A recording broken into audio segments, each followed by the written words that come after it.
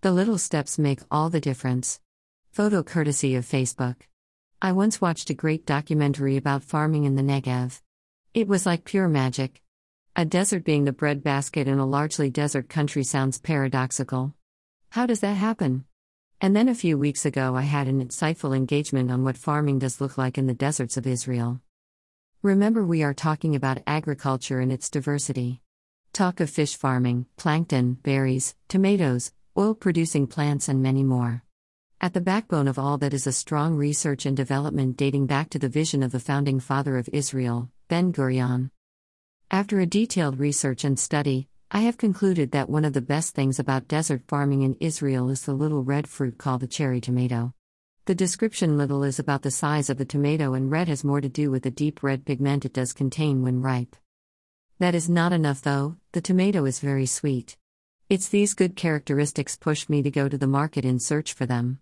As you would guess, the sellers I met couldn't tell what I was looking for. To them and everybody else, tomatoes are simply tomatoes. I pushed myself further. I was not going to let disappointments deter me in my quest to quench a desire in me of getting a taste of the little fruit. And after a few consultations, I finally found them. The Kenyan version to be specific, and I am not thinking of buying a different type of tomatoes for some time in the future. When I sat down to look at what it took me to find the tomatoes, I discovered I had gone through some key steps that dictate how we need to approach life in its entirety. As a pessimist, I had the choice of looking at the size of the tomato and condemning myself about my priorities. Nevertheless, when I take the optimist view, I tell myself that every day brings us a learning experience. The importance we should accord all kinds of people, whether we have known them for 10 years or even for 2 weeks, only should be equivalent.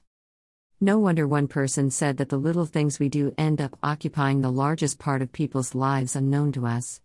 Just like unbeknown to me, now I realize that the cherry tomato is the best one suited for gardens and container farms. Which means you can farm them at the balcony of your rented house or outside your door. Such is life.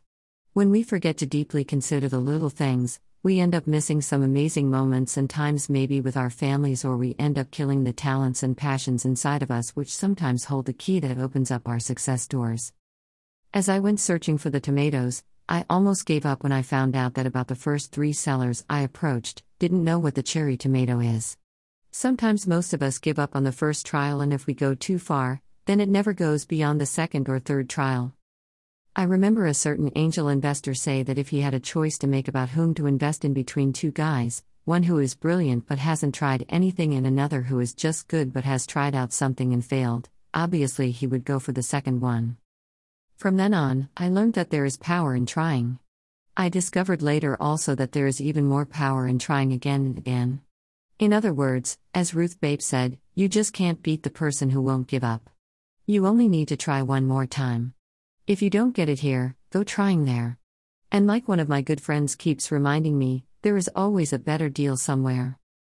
It should sink in our minds that disappointments are always there. We will have to face them somewhat somehow as long as we are living in this world. But one thing is certain, just as they come, they go. It is akin to the assurance we get that however long the night is, surely the day comes.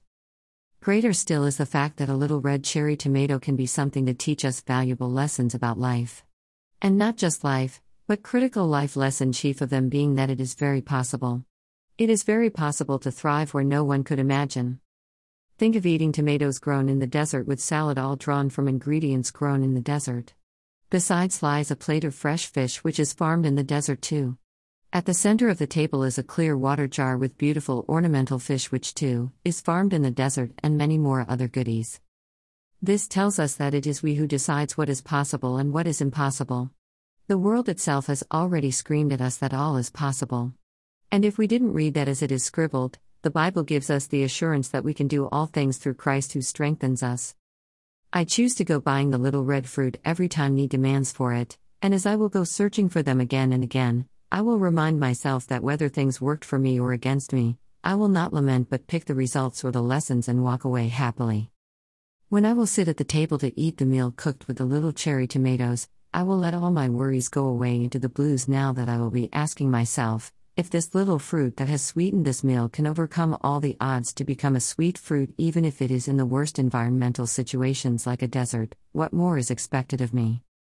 And just like that, I will sleep for the night and wake up the next day to go and try one more time. I will sleep promising myself that giving up is not going to be an option and that patience and perseverance will need to be part of my DNA. It is my wish for you too, my reader. Rise up.